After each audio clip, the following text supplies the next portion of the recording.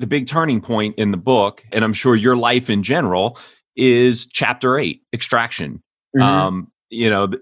It's really the moment of truth, whether or not Fred's going to go along with the plan. And you really did just kind of leave it up to him, right? Yeah. I've always been big on stuff like that. Like if it's meant to be, like you'll know.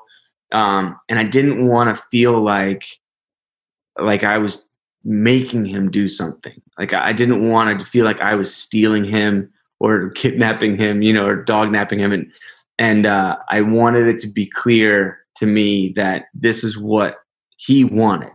And I thought the best way to do that is if he follows us to the helicopter, that'll be it, because I mean, they have to train our military working dogs to run through the dust and noise and, run up the back of a waiting helicopter. It's like, if this stray dog isn't scared off by the dust and noise and chaos of a combat extraction, then like, this is obviously, he's dedicated to us, he really feels like I'm his guy, and that will be all I'll need to see.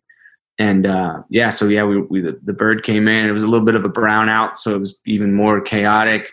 And we're running through the dust, and I'm just trying to keep my eye on the guy in front of me, so I don't lead the stick off to the side.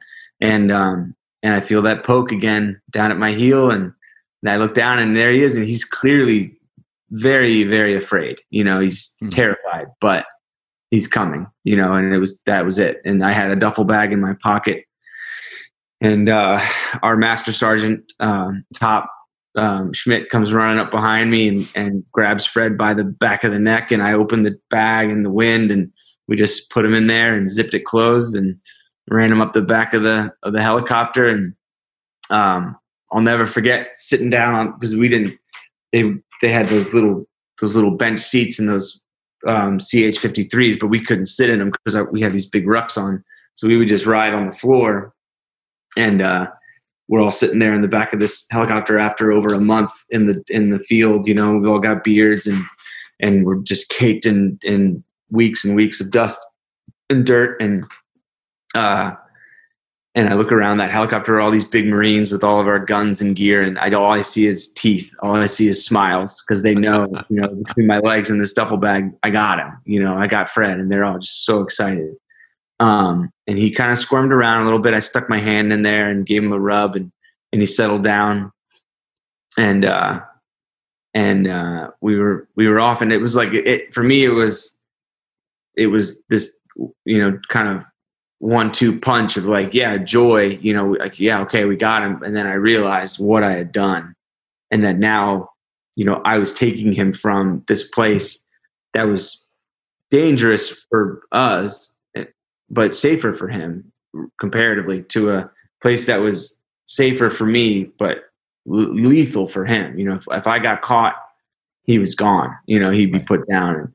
And I could get in trouble, but I wasn't so much worried about that. I would have felt awful if I had essentially killed him by trying to save him. And so the responsibility of that really kind of sunk in. And I was like, man, this is going to take every bit of scheming and maneuvering that you can do. And I was ready. I was ready to do it, but the anxiety was definitely pretty high.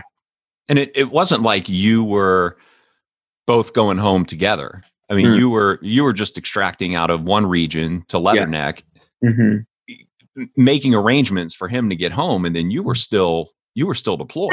Yeah. I mean, I realized like that the tricky thing was, in any situation like this, you look for people who had done something similar, and so you try to learn how they did it, right? Like people. So I researched like people who had gotten animals out of Iraq or Afghanistan.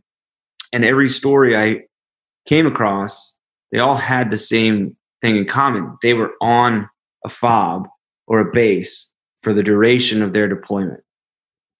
And they met their dog or cat or donkey. There's a guy that sent a donkey home. And they had a year, 8 months, or however long to work it out, and like raise money back home and get the paperwork. I didn't have that luxury. We were on Leatherneck for like 2 weeks at a time, and then we were out to Sangin, and then back and back and back, and I was like, yeah, the only way I'm going to get this done is to be a little shifty, and be a little,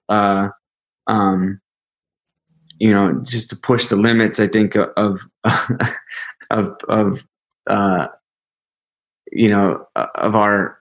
the ethics, I guess you could say, or whatever, I just, it was going to have to just get it done. I didn't have the luxury of time. And so, yeah, it came down to a lot of luck though, because the guys, there was a contingent of DHL workers from the shipping company that had literally set up shop while we were gone. Like, they weren't even there when we left. Oh, wow.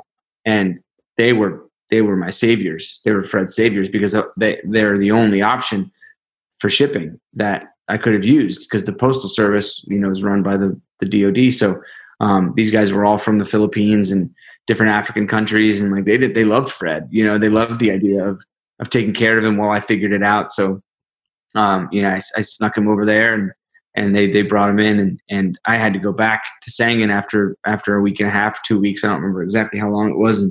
And they watched him for me, and I ended up getting hurt on the next mission to Sangin, and that ended up being a blessing, because I came out of the field a little earlier, and had to recover from a blow to the head, but then it was just a matter of getting through that, and then I could take care of the paperwork and get the kennel and get him on the plane and get him out. Thanks for listening to Pelham Place. Don't forget to hit the subscribe button, and please rate and review the show wherever you choose to listen. You can find me on social media at Pelham Place Show, or email me at pelhamplaceshow@gmail.com. Thanks again for listening, and be safe.